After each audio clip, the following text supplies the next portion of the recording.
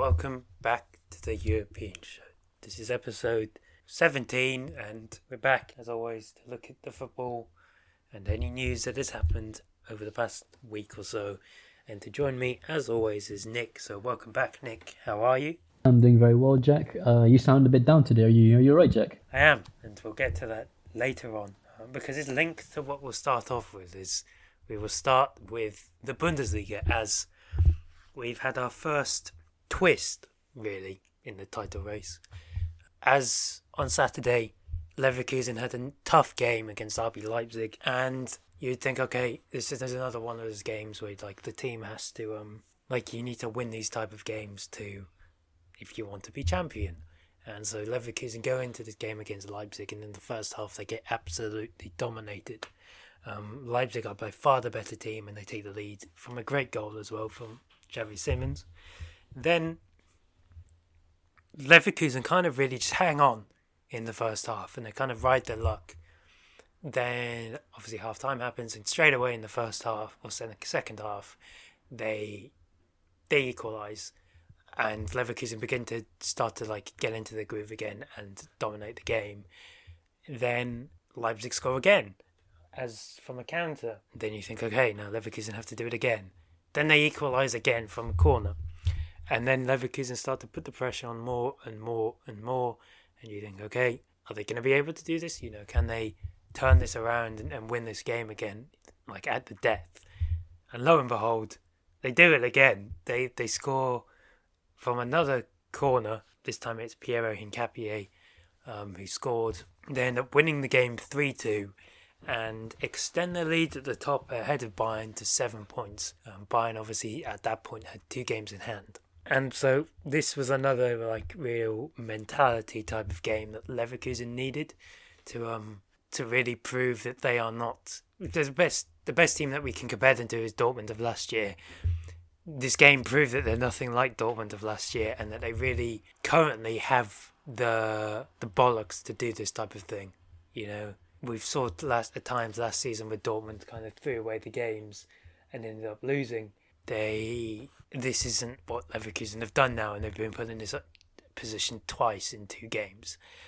Obviously, there is the age-old Neverkusen nickname that comes with them because of their times from the early 2000s where they threw away everything. So that's always going to be there in the back of the mind. But currently, they are showing that they don't have that kind of gene, if we want to say, of bottling games and bottling just every situation like Dortmund or like this Leverkusen team of old. Then we go on to the next day where Bayern Munich are playing quite a below average Werder Bremen team, and you really expect Bayern to come away with this with 3 points. Bearing in mind they also had their midweek game as well. But in this game, you watch it and you think, oh, Bayern are actually playing quite poorly, and Bremen are, they're actually putting up a decent fight here. Bremen scored in the first half, but the goal was disallowed because of a foul so much earlier on. But that was really it should have really been a warning shot for Bayern. But they didn't take it. And then Bremen continue to make it difficult for Bayern, mainly through their goalkeeper. But then in the second half, Bremen somehow take the lead, and then they see out the game and win it 1-0. Meaning at that moment, Bayern was 7 points behind Leverkusen. Now, obviously, Bayern had their midweek game against Union Berlin, which they won. They are now 4 points behind on Leverkusen with the same amount of games played. It's not an ideal situation for Bayern, if we're being honest, because they did not look good against Union Berlin, especially considering the fact Union have been terrible this season. And so now, these next few weeks are quite important for both Leverkusen and Bayern. This all will culminate in 2 weeks' time when Leverkusen host Bayern Munich. But these next 2 games will be a big deciding factor in a lot of the season, because Leverkusen play Borussia Mönchengladbach, who have not really been that good. So they're at home, and Leverkusen are very good at home, especially against a Gladbach team that doesn't really know how to defend. Leverkusen should win this game. Whereas Bayern, they play Augsburg. Augsburg gave Leverkusen a run for their money, not last weekend, the weekend before. and they needed a late goal to equalise, whereas Bayern had also struggled at Augsburg last season and in fact lost the game. So, and this is a completely like rejuvenated Augsburg team as well, and especially with Bayern Munich's host of injuries, it's not looking that good for them. And then the next weekend, Bayern then play Borussia Mönchengladbach, who are their bogey team. And again, they have a good set of injuries. And then obviously they play Leverkusen. So it's hypothetically,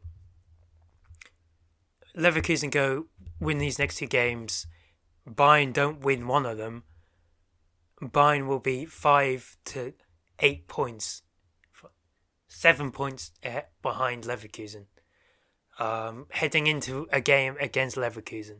And we're not going to say, oh, let's wrap it up, because Bayern threw away their points lead last season.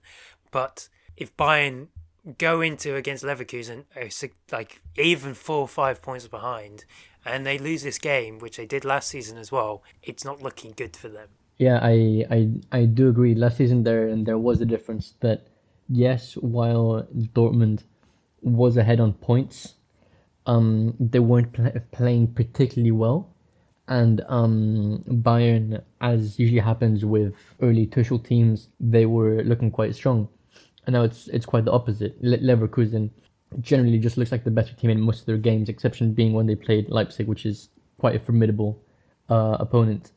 And meanwhile, Bayern just look really bad. They're just like idealists. They're slow. They can't progress the ball, and it's just hoping that Harry Kane can do something with it. And it's just not a good way to go at it. And they're just momentum on Leverkusen's side. And so I see it unlikely that they capitulate like the Dortmund teams of old, really.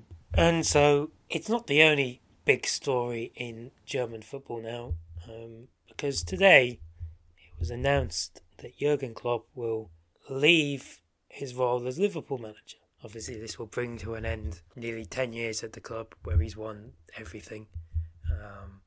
He is Liverpool's greatest manager in the past 40 years. You could make the argument that he may be the greatest, but that depends on your generation. He's also one of the greatest Premier League managers ever, and he kind of single-handedly stopped the Premier League fully becoming a farmers' league, if we're being honest, because without him, Manchester City would have run away with the league several times. But this has a ripple effect on German football at the moment. So Klopp has said he won't manage for a year, but that's not the main thing. Obviously, I imagine the DFB want to take Jürgen Klopp as their manager because they've wanted to for God knows how long. But the thing is, Nagelsmann's contract expires as Germany manager in the summer. Nagelsmann isn't going to stay on as Germany manager. He's not a national team manager, as well as the fact that Germany is so bad at the moment. They need like a complete refresh and overhaul. And then it's the fact of Xabi Alonso as well. Obviously, these, in my opinion, are the two candidates who will probably should replace Jürgen Klopp. I'm not saying it will happen this summer, but those two are the main candidates that I think that should replace him, because they're both young and you can truly build something good again. Obviously, Nagelsmann wants to try and like get his revenge kind of against Bayern Munich, and he can take charge of like a proper top team that actually backs him, such as Liverpool, and he can kind of being manager of Bayern Munich is a bit like being in a cesspit. It's very toxic and like there's a lot of pressure there. Whereas if you go to Liverpool, you're kind of like out of the spotlight in the sense of in Germany. So you can kind of get away from it and he can actually focus on his job, and he can actually have support from the team or the directors and the owners and stuff. But for me, obviously, you could say, it could partially be recency bias, but Xabi Alonso is probably the number one person. He obviously, the job he's done at Leverkusen, turning the team around into what they are now, it's obviously no mean feat, especially how they're doing it. But I think Alonso taking over really depends on what happens from now until the summer, because if I do not think Alonso will look at Bayern Munich and think that like project appeals to him, especially if he comes away from Leverkusen winning the league, because there's that's nothing new at Bayern, and you can just get the challenge is the Champions League, but challenge for the Champions League you can do in somewhere else, such as Liverpool. So I think if Leverkusen win the league, Alonso will look at the situation and he'll either go, I've done all I can, and he'll leave, and that's when the door will open for Liverpool, or he'll look at it and be like, okay, I have unfinished business here, even if he's won the league. And I think he'll want to try and maybe do it again and have another shot at the Champions League. Because also I'm not saying Leverkusen are going to win the Champions League next year, but obviously he did lead Leverkusen in the Champions League last year, and he turned them around and managed to help them scrape a place in the Europa League ahead of Atletico Madrid, I would like to point out. And yeah, because Leverkusen could end up with 3 trophies at the end of the season. And he could really look at it and think, okay, there's nothing more I can do. Let me try a different challenge and go to Liverpool. Or he stays at Leverkusen. Those are the 2 options that I think for him. I don't know what you think, Nick. I think it sounds from Klopp's words like he's not planning on taking any new jobs anytime soon. It looks like he's going to take at least a year off, because he cited the reason for him leaving, saying that he was mentally tired. So that's not the words of someone who is going to move directly into a new job, especially not a club job. So he definitely wouldn't move into, for example, Bayern Munich should Tuchel be fired. Maybe he could do the Germany job, for example, but I think that's still unlikely. I think that what's more likely to happen is Germany to smell that he needs time, appoint an interim for a year perhaps, and then get Klopp to come in after that year. But he's not going anywhere anytime soon, I think.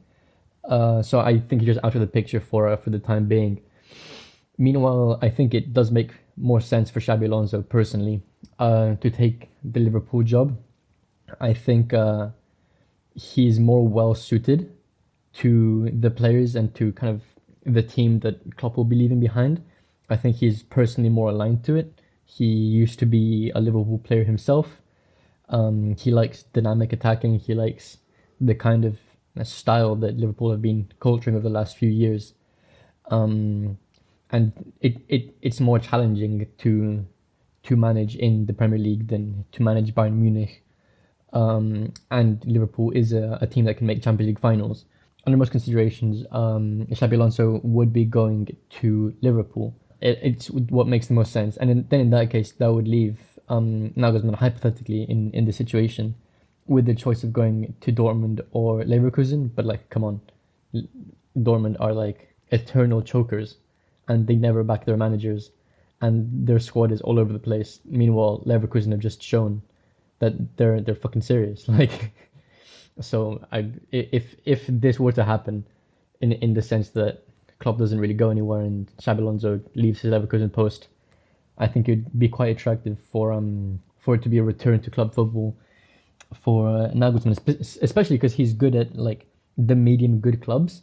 Like when he has to manage an elite team like Bayern, he kind of struggles a bit more. Like he wasn't bad there, but he couldn't quite hack it.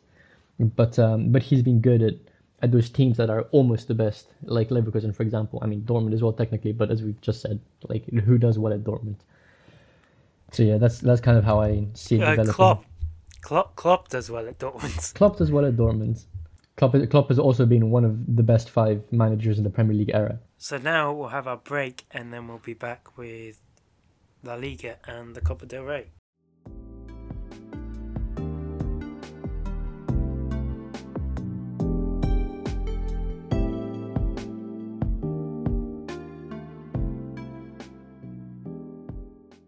Welcome back from our break, where we will now look at the Copa del Rey and La Liga, where, well, a lot has really happened. Yep, we'll begin with La Liga. First, we saw some standard results from kind of most clubs. Atleti beat Granada 1-0, kind of a hard-fought game. They looked a bit tired from the extra time of the midweek game, but they managed to pull through. As you would expect, Girona completely nuked Sevilla with a 5-1 win. Girona are good, Sevilla suck. What's new? Then Barcelona, quite impressively, got a convincing victory against Betis. Barcelona, as what we had criticized multiple times in the past, are often sluggish and don't really look that strong. But in this game, this is one of those games where they kind of pull themselves together and were like, okay, this is a bit scary if we lose this, so we have to do well here. And indeed, they managed to pull through and get a strong 4-2 win. They were 2-0 up at halftime before Isco managed to equalize. But then, João Felix scored a nice goal from the edge of the box to give them the lead, and then Ferran Torres actually completed a hat-trick in the 92nd minute. So it's just one of those games where kind of individual players really pulled themselves up and were like, okay, we win this. Interestingly enough, Barcelona started with a 17-year-old centre back, Cubarsí, who played quite well actually. Barcelona are kind of struggling in terms of centre backs, and Cubarsí covered the role quite well actually. He will be featured later. Then in other parts of LaLiga, Valencia beat Athletic Club 1-0. And then the game that made headlines, Real Madrid 3, Almeria 2. Minute 1, Largi Ramazani puts Almeria ahead in the Bernabeu. Everyone goes apeshit. Like apeshit. Obviously you expect Real Madrid to react and immediately equalize. But quite the opposite happened. They just kind of seemed stunned and didn't really know what to do. And while they managed to push Almeria back a little bit, suddenly just Almeria's centre-back roams high up, catches a volley with his left foot, nets it top right corner. It makes no sense. The away end goes nuts. They're 2-0 up, playing away. They have no wins this season, and it's January, and suddenly they're beating Real Madrid at halftime. And so obviously Real Madrid are shocked. Nobody knows what's happening. And suddenly the referee decides to get involved. Minute 57, penalty for Real Madrid. Indeed, there is a handball by an Almeria player, but also indeed there's a very blatant and obvious foul from Rudiger on one of Almeria's defenders. Like, there's just no question about it. Like anyone, I was watching it on Dutch TV, and Dutch commentators are pretty impartial. Like they don't bullshit you. But here they were like, guys, he actually just holds him down and doesn't let him header. It's the most obvious like foul before the penalty you've ever seen. But VAR doesn't care and gives it anyways. And Golden Boy Jude Bellingham slots it away neatly, make it 2-1.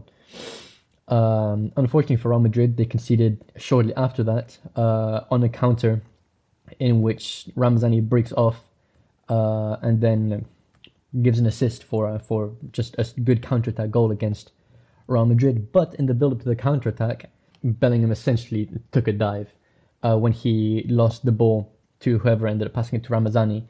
And so VAR sees that, is like, this is obviously crippling foul. The goal must be ruled out.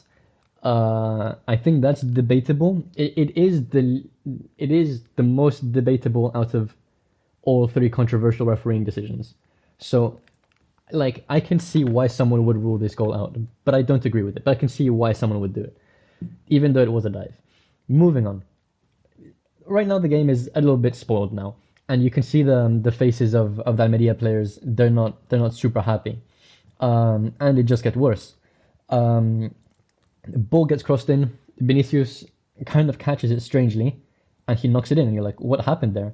On the replay, Vinicius just puts it in with his arm. Like there is no ambiguity. He actually just puts it in with his arm.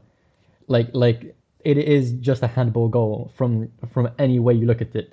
Any angle you see it, he just he just puts it in with his arm. Like there's nothing else to say. Like, just to watch it, you watch it from two angles and you're like, oh, I see.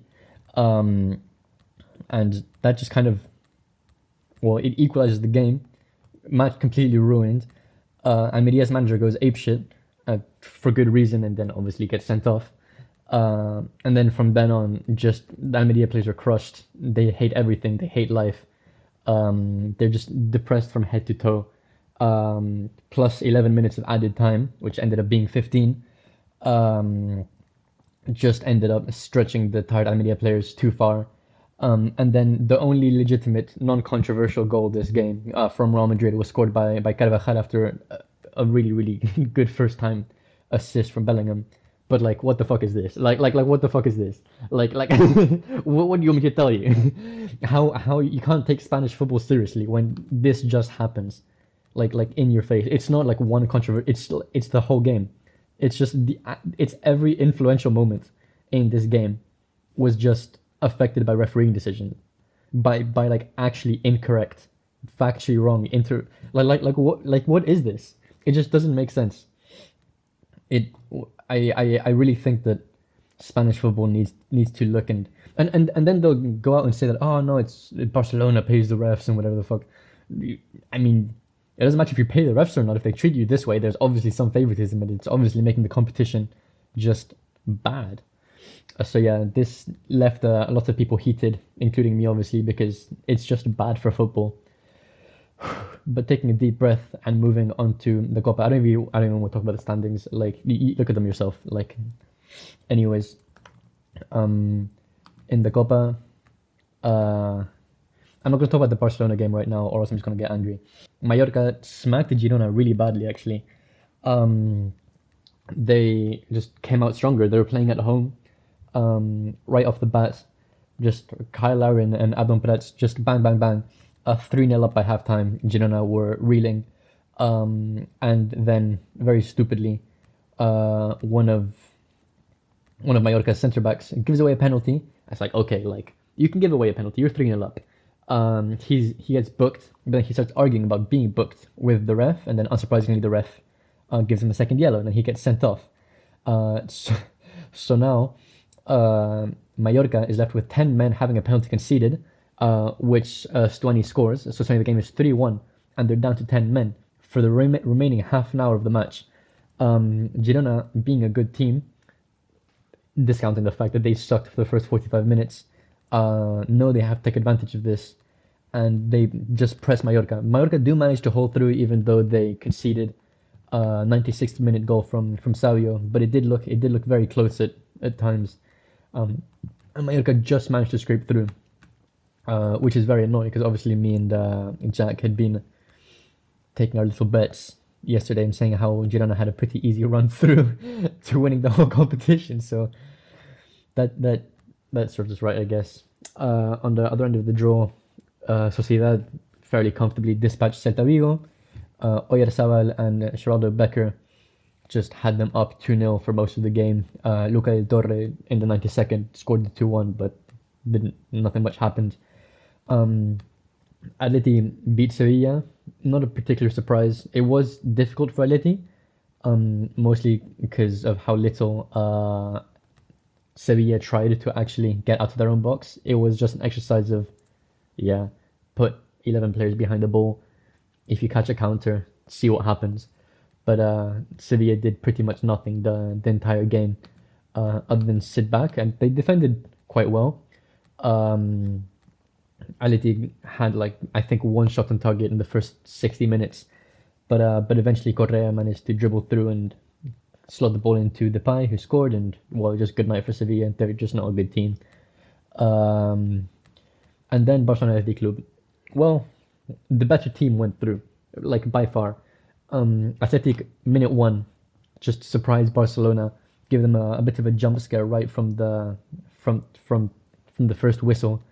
And they just take advantage that once again Barcelona was sleeping on the job. They go 1-0 up, and suddenly Barcelona has to turn the game around in San Mamés, one of the hardest stadiums in all of Spain.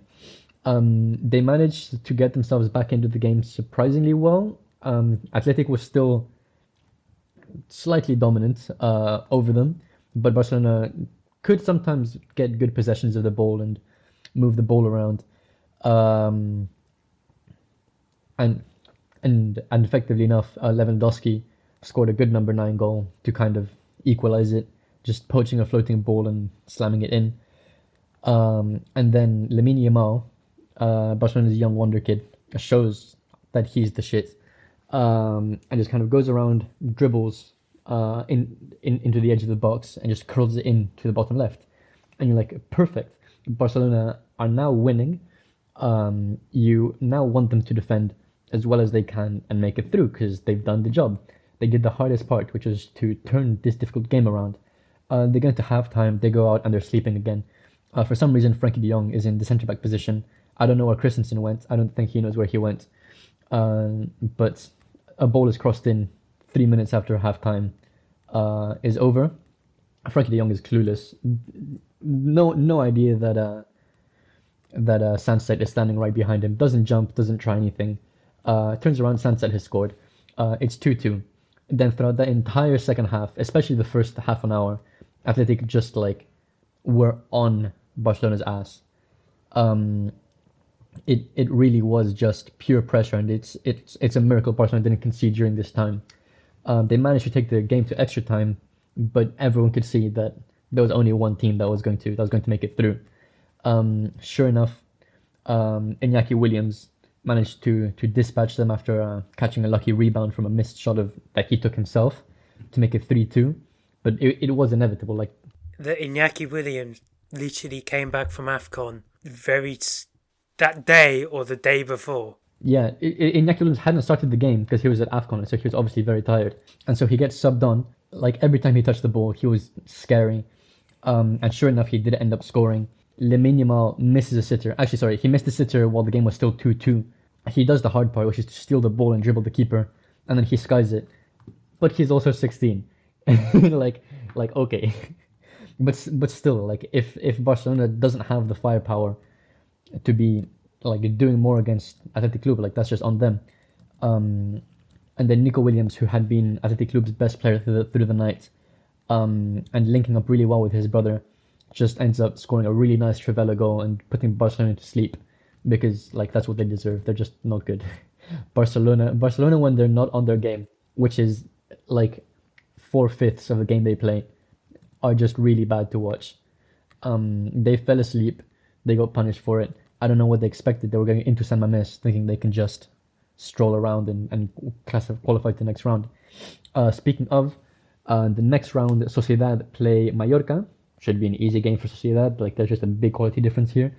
And Athletic Club play Atleti. Last time these two teams played, Athletic Bilbao very convincingly beat Atleti in the league.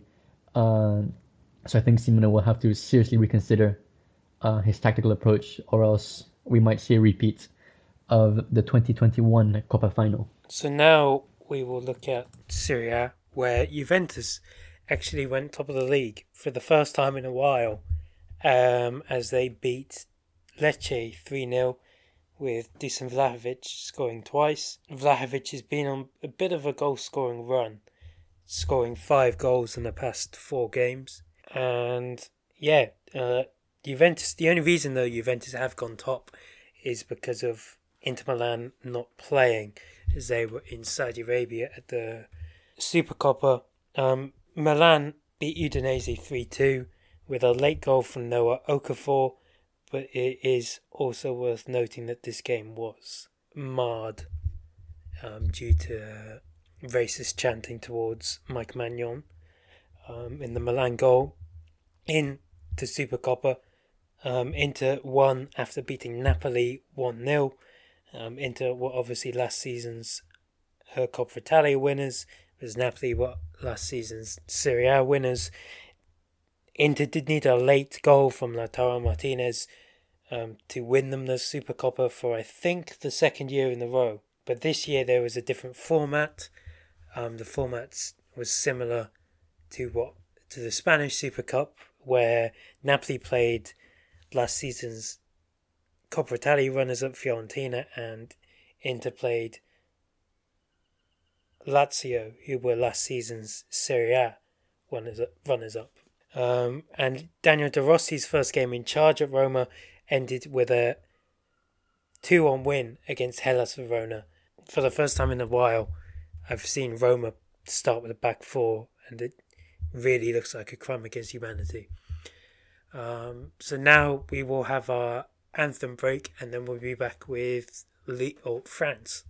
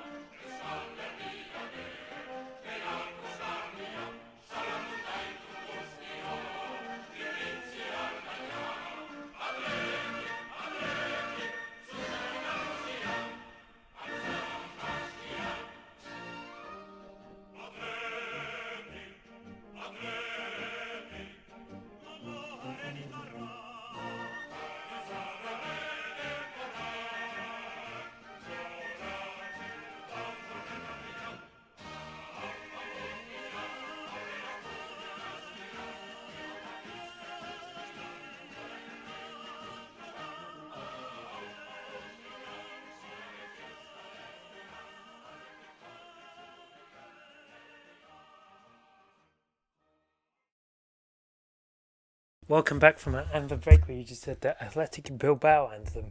So, Nick, what do you rate it out of 10? It's good enough. It has its energy. It's a bit old-fashioned, but 6. Yeah, 6 is right. I give it a 5. It's quite notoriously boring. You're a hater. So now we'll look at France, where Liga had a break, and the Coupe de France took over, and in normal circumstances, not normal, they're all the big teams won. So PSG won, Lyon won, Lille won. Marseille didn't win because they played Rennes, who obviously are also a Ligue 1 team. But what's interesting is there are some lower league teams still in the competition. Okay, we saw Le Puy beat Dunkirk 2-1. Meaning that now in the round of 16, there is a 4th division French team, which is obviously quite interesting. They're drawn against a 2nd division team, so I think we all think it's quite unlikely that they'll make it through. But somehow, even more interestingly, Saint-Priest beat Romorantin 4-1, meaning that not only is there a 4th division team, but there's also a 5th division team in the round of 16, which is obviously crazy. They're also drawn against a 2nd division team, and I don't think anyone would have their money on them beating a team literally 3 leagues above them. But anyone can dream, and it would be quite fun to see, I think. So we'll see how it goes. The game that could potentially cause an upset is Rouen versus Monaco, and Rouen are in the 3rd division, and they did draw with Toulouse and beat them on penalties to get to this position. And now, I'm pretty sure they were the only team that were left unbeaten, like with a 100% record in Europe. PSV have now not won a game. Yes, I think what you're referring to was the fact that PSV were the only team in Europe to have literally won every single one of their league games, which is obviously ridiculous. And I think everyone's amazed that it lasted this long. I don't think there's ever been a team this dominant before. They won their first 17 games in a row, and that finally, sadly, came to an end last weekend when they drew, playing away against Utrecht. They drew 1-1. Obviously, it's a difficult team, and it's fairly difficult to play away there by Eredivisie standards. So I don't think anyone can blame them for finally slightly loosening their monster dominance. But they did draw. They lost their record.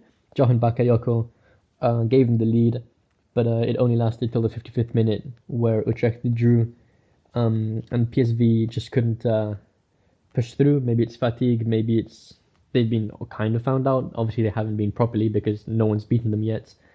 Maybe it's a mixture of both. But I think now we'll maybe see some other teams beginning to chip a few points here and there off of PSV. But if I'm being honest, they've still won the league. Like they're 10 points ahead of Feyenoord. Nothing's gonna happen. But speaking of exactly these two teams, it was an even worse week for PSV. Because not only did they lose their winning record in the league, but they also got knocked out of the Dutch Cup on Wednesday.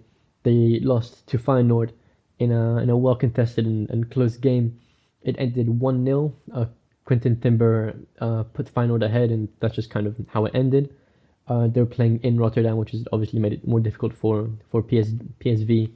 But yeah, at the end of the day, Feyenoord were just managed to pull away the home win. It's also worth noting that the draw now in the KNVB Cup has seen Feyenoord play the team that could most likely beat them, as they play AZ Alkmaar.